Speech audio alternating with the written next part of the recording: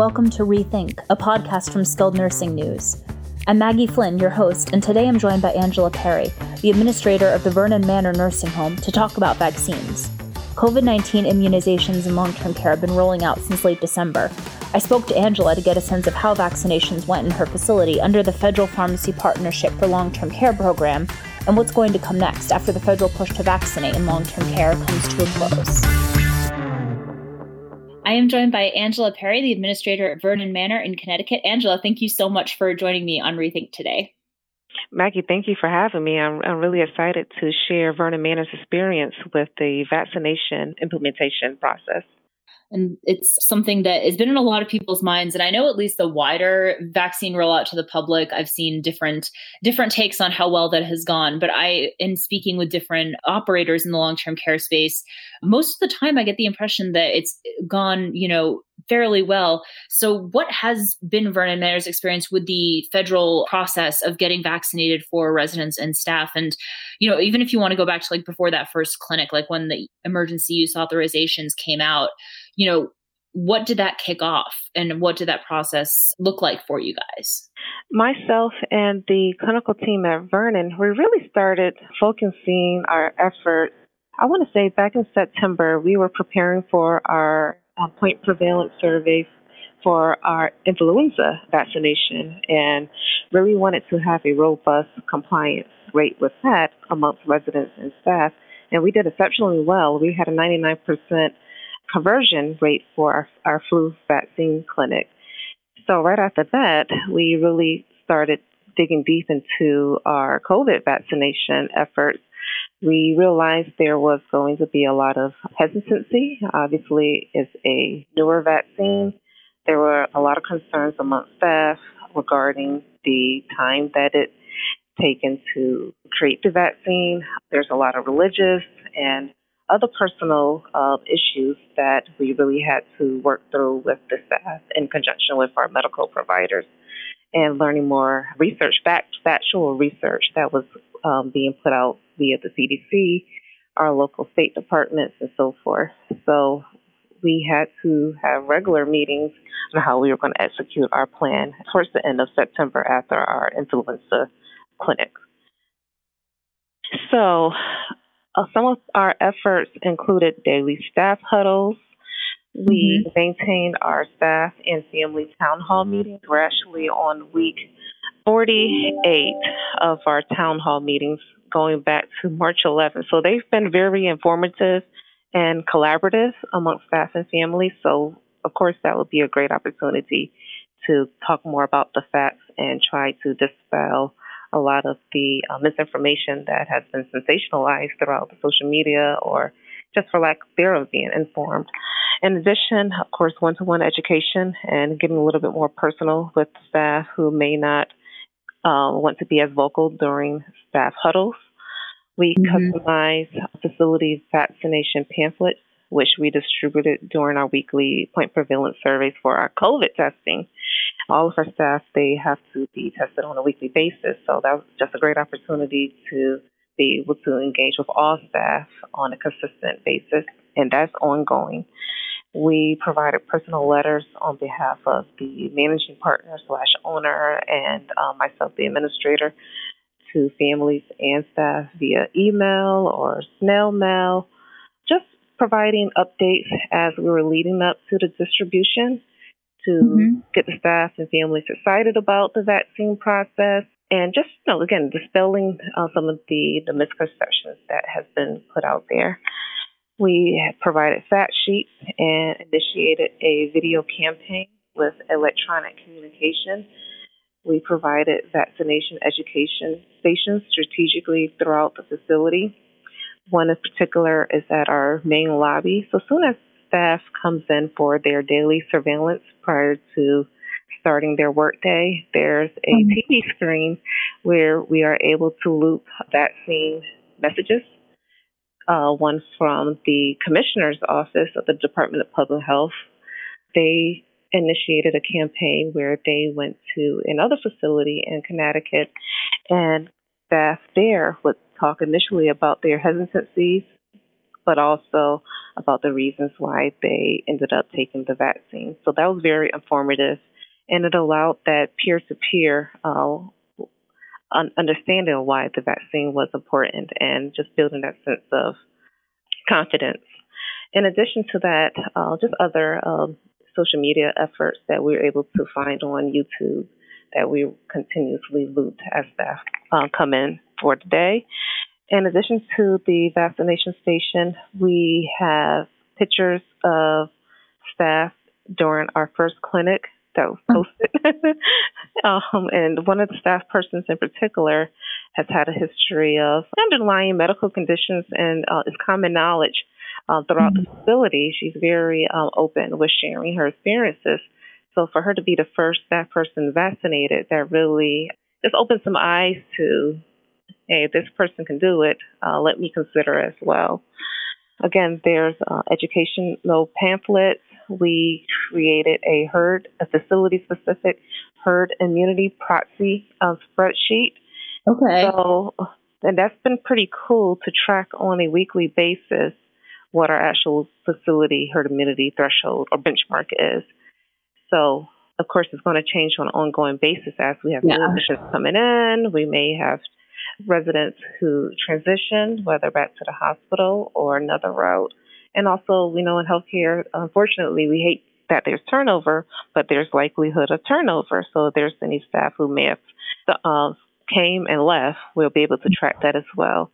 In addition, in November, Vernon Manor had our first COVID outbreak, and it was a pretty significant outbreak. A total of 55 residents were affected and 34 staff were affected. Wow. So, according to the CDC guidelines and also the state of Connecticut Department of Public Health, we do not retest those individuals for a period of 90 days. It is assumed throughout that period that they may have antibodies. So we included those individuals in our herd immunity proxy as well. So just to summarize, included in the proxy is residents and staff who were COVID positive with the assumption of having antibodies, and staff and residents who were vaccinated, and then any turnover that may happen on a week-to-week basis. Mm-hmm. So we started out with a 64% herd immunity proxy at the beginning of January 4th actually. And as of last week, Monday, our current herd immunity proxy is 74%. Some of those efforts, yep. I was about to just ask to dig into those numbers a little bit, if there was a sense of how many of those are vaccines, but I didn't mean to cut you off there. Sorry. I can actually tell you, I have my spreadsheet in front of me. So staff not vaccinated and presumed to have antibodies were 25. Patients, there were 0 at that point. Vaccinated due to personal choice and or never having COVID-19, there were 75 residents at that point and 23 staff. Not vaccinated due to having COVID positive, currently there were 0 residents at that time or staff.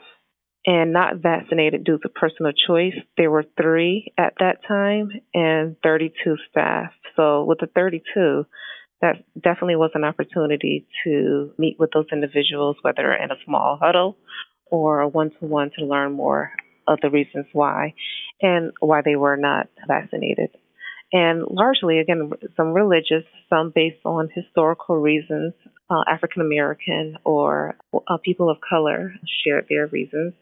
But also that we have our age range is varied, but we have a lot of young women who they have plans of getting pregnant.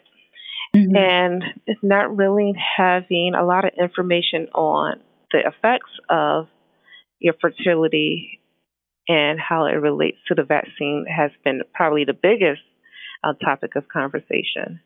So we always encourage the staff to communicate with their primary providers in the community, but also too, there are others who are still in the childbearing age and who may also want to have more children.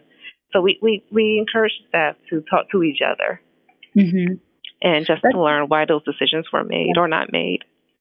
Well, and it's interesting because I've talked with operators kind of across the country, like it's a range of geographies, and that concern has come up just with incredible consistency. And did that surprise you when that concern first surfaced, or did it, or were you kind of expecting that there would be concerns around that? Actually, no, it didn't. I'm still in childbearing age. I do not have any children personally, but that wasn't the first thought that came to mind. I never had a doubt in my mind that I did not want to be vaccinated, largely too. The vaccinations were being distributed right after coming out of our first outbreak at the facility, and I saw the impact. We did lose 9 of our residents, but in speaking at different forums, I'm being told that we were very fortunate that we didn't have more loss of life compared to others in the state and nationally, especially if they were impacted earlier on in the pandemic and there wasn't really a lot of information about how the virus spread. Testing wasn't necessarily as available as it was towards the summer, cohorting practices, and so forth and so on. So, of course, no one wants to have an outbreak in their facility, but we definitely were prepared, and the team did a phenomenal job with the care that they provided to the residents. We actually kept all of our residents in-house. We didn't transfer to a COVID designated facility or to another facility with a COVID unit. We treated in place largely because our outbreak began on our memory care unit. We consulted immediately with the Department of Public Health, and we went over the layout of the facility via the blueprint, and just knowing what the dynamics of that population with just needing constant redirection with keeping their mask on, social distancing. So the thought was at that point, there were only 5 residents who were COVID detected, but we knew that the spread was going to affect the entire unit, and it did. So the decision was to treat those residents in place. So they were all placed on full transmission-based precautions, and they weren't moved. And we ended up having 2 COVID dedicated units, one on the memory care unit and one on the unit directly above. But we were able to minimize the spread elsewhere in the facility. So, again, speaking about vaccines, there's still a good handful of staff who are not vaccinated. Our 90 days are approaching next week, where I believe 24 staff was mentioned to me today that will be at that 90-day time period, and they are presumed to no longer have antibodies. So that is all the more reason why they should consider vaccination. Many of those nurses and CNAs, they work on our new admission cohorts. So the new admissions, they are not being vaccinated in the hospital setting. So the point of exposure here in the facility can put the staff at risk, where, the spread can happen amongst each other, to other residents. Granted, they are wearing full PPE with N95 masks, face shields, gowns, and so forth, but there's still that potential risk. So we're really talking a lot about those particular scenarios. And, at the end of the day, we go home and, we don't want to expose any of our loved ones in the community neither. So that's where a lot of our focus is. Also, there's been a lot of restrictions that I know other facilities have been a little bit more liberal with. For example, we have not allowed any delivery or takeout food to the facility since the beginning of the pandemic. Granted, speaking with the infection control team, the potential exposure droplets on food being delivered is very minimal, but we just haven't bent that policy yet. So we were thinking potentially if we are able to achieve a greater vaccination count, we might scale back on that restriction. And I think that would definitely be an incentive for staff. Of course, not 100% because, we still have your personal beliefs and we don't want to be too forceful.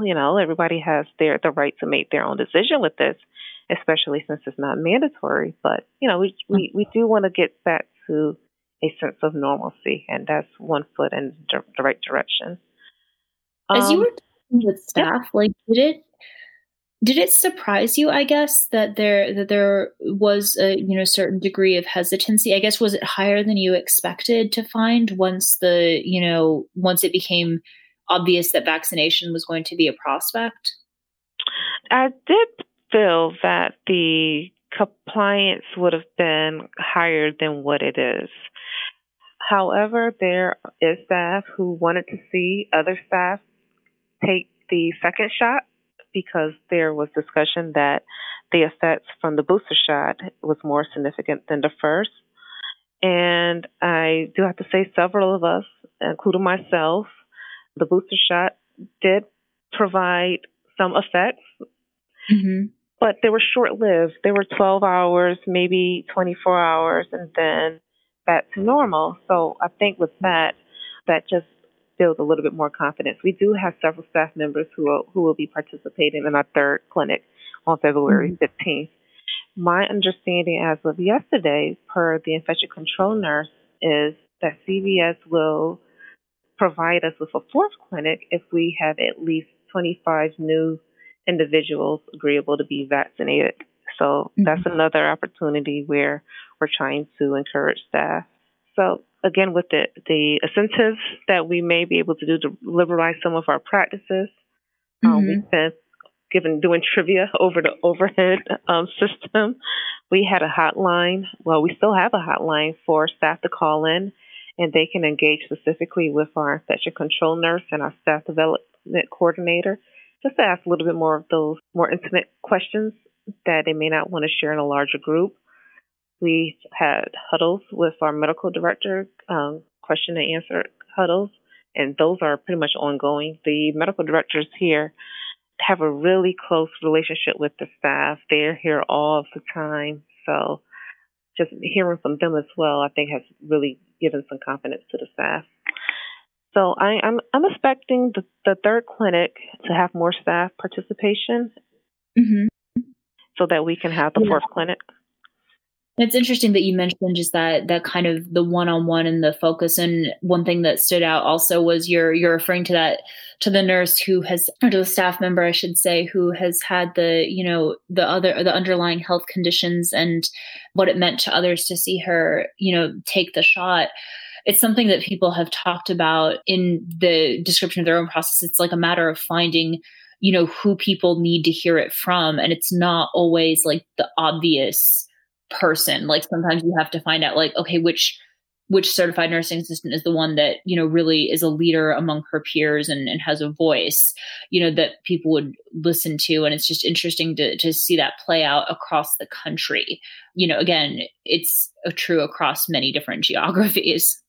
Absolutely. As the administrator, I can speak to the staff all day, but, they still hold you in a different light versus their peers. So definitely having someone that they have different type of conversations with, I think is valuable. Another opportunity that we've had is we were able to register the facility through the VAMS program, the Vaccination Administration Management Systems program. I knew nothing about it prior to December 23rd. The facility has a really close relationship with our local municipality, in particular the lieutenant at the police department. Has been very supportive and resourceful for the facility. And he just inquired with me one day about our first clinic. And I told him, well, it's scheduled for January 25th. That was the initial date that we were given, although our clinic was January 4th. But we did not know that at that time. So he suggested getting the facility registered to the VAMS program.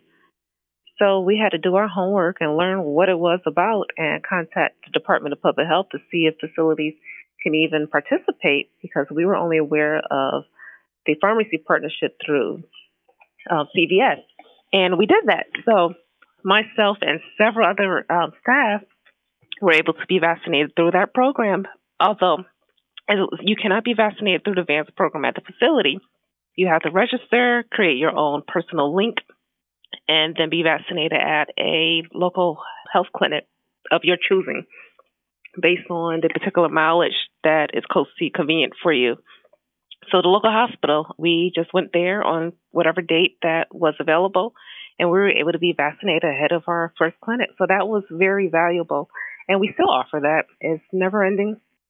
Yeah, I don't think I've heard of this program. Is that a state-specific program or is it a federal one? It's nationwide. Okay. So police departments, first responders, so forth, they're able to be vaccinated through the VANS program. Now, actually, I believe individuals who are eligible through the 1B distribution can be registered through the VANS also. So it's very helpful for us because obviously we have staff who were not open to be vaccinated on our provided dates. Mm-hmm. However, if they change their minds, they can book an appointment and go in on the next available date that's convenient for them. So we're going to utilize that system throughout until we have vaccines available within the facility. So it's very helpful for those who may have some hesitancies, but change their minds after the clinic dates are available.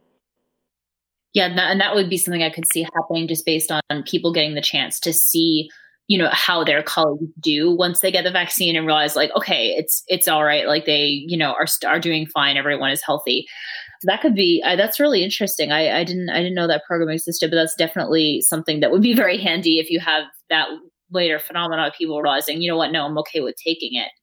Right. One thing I was curious about, we've talked a lot about just sort of the focus on, staff and how you get the staff vaccinated.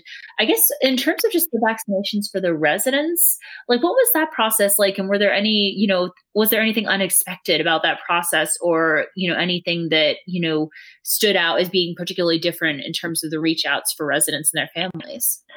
The reach out and engagement for the families was very easy. One reason is we maintained our weekly town hall calls with the families, and they were asking us way back in September, when can we sign the consent forms? And obviously we haven't had them available until the end of December, but the compliance on that end was phenomenal. There were only 3 residents who were not vaccinated at our first clinic. The families, they were all for it, especially coming off the heels of our outbreak. That even more so was a factor for the families to be agreeable for the vaccine.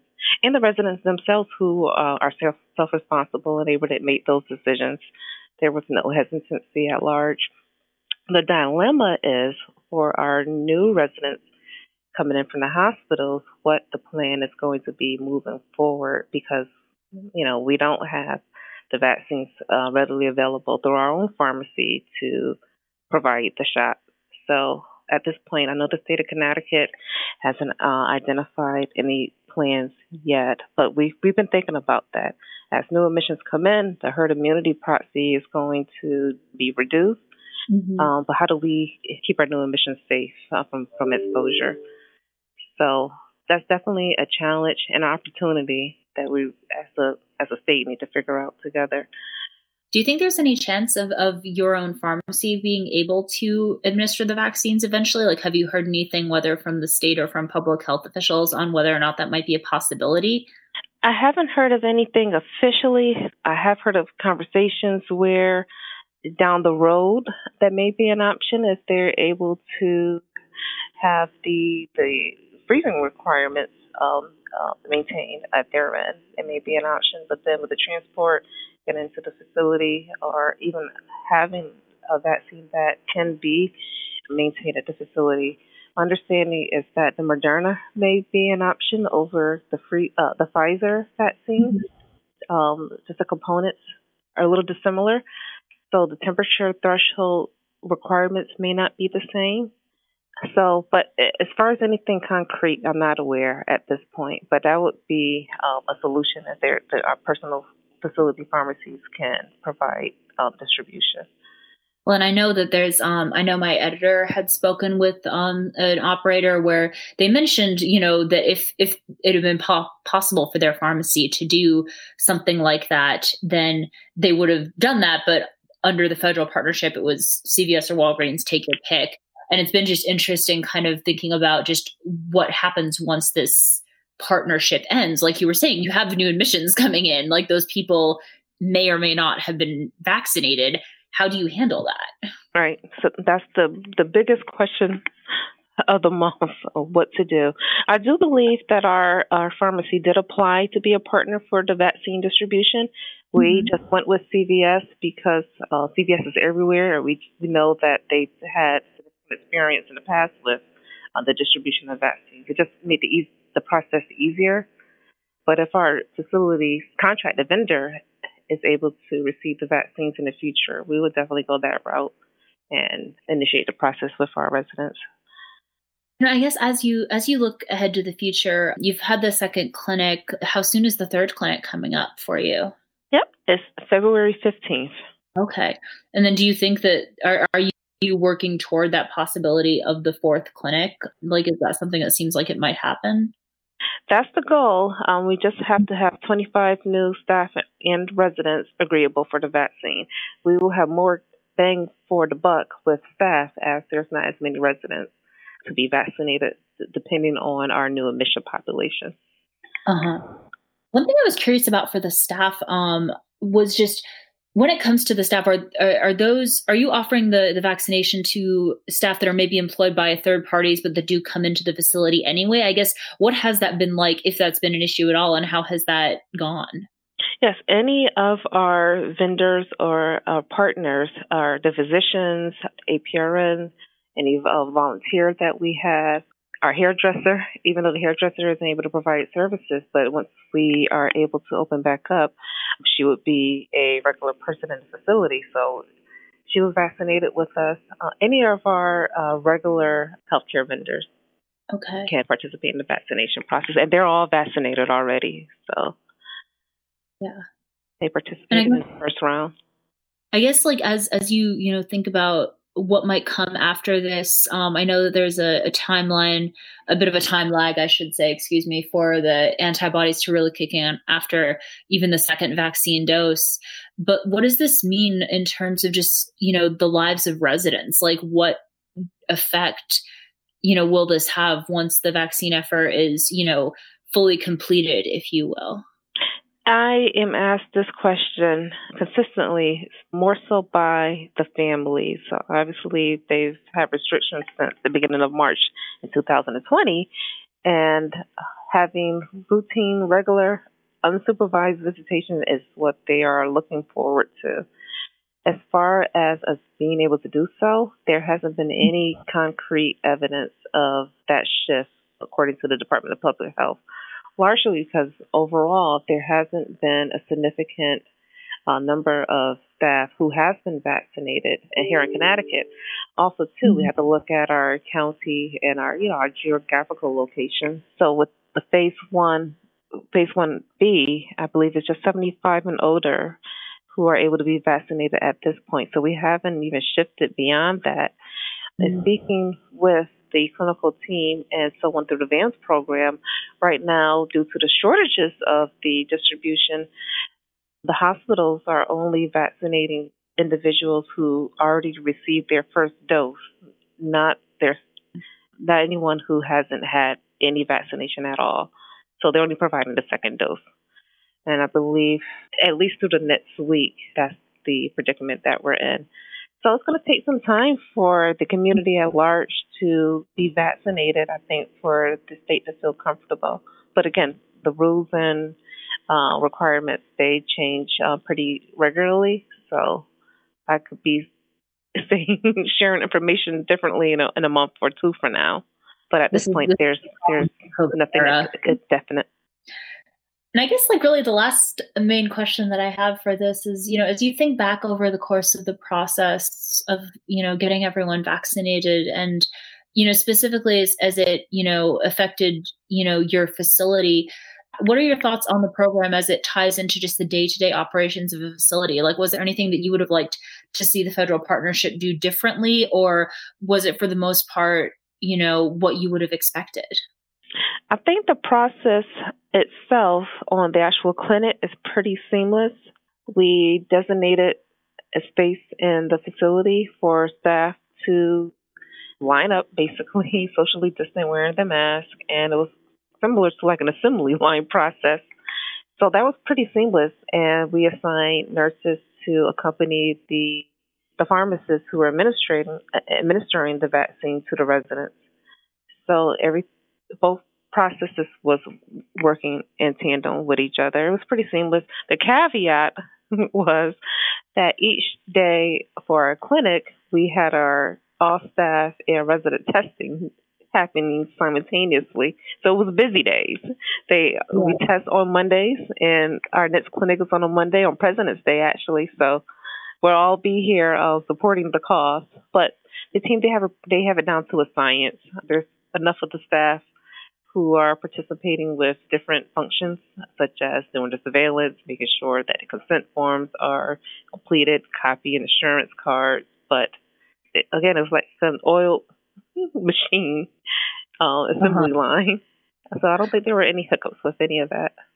Well, it's awesome, and I really hope that the subsequent clinic goes well, and I hope that that goal for that fourth one can be hit as well, because this is something that's a pretty crucial effort. And to your point about the visitation and the staff uptake rates, I just had a conversation where the possibility of visitation regulations being tied to staff, vaccine rates was floated. Obviously, it's only a possibility, but it's something that is in the back of people's minds, just like maybe the staff uptake might end up affecting, visitation. So it's something that I think everyone, whether resident or staff, is like really looking forward to. So I really hope that goes well.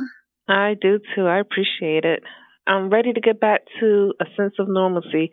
I doubt that we'll get away from wearing masks and PPE anytime in the immediate future, but it's definitely a step in the right direction. Yeah, we're all looking forward to that. Well, Angela, thank you so much for taking the time today. Thank you for having me. I much appreciate it. Thanks for listening to this episode of Rethink. If you like what you heard, please subscribe on iTunes, Google Play, or SoundCloud. And for more news and insights on the skilled nursing industry, subscribe to our daily or weekly newsletters at skillednursingnews.com. I'm Maggie Flynn, and this has been a production of Aging Media Network, Chicago, Illinois.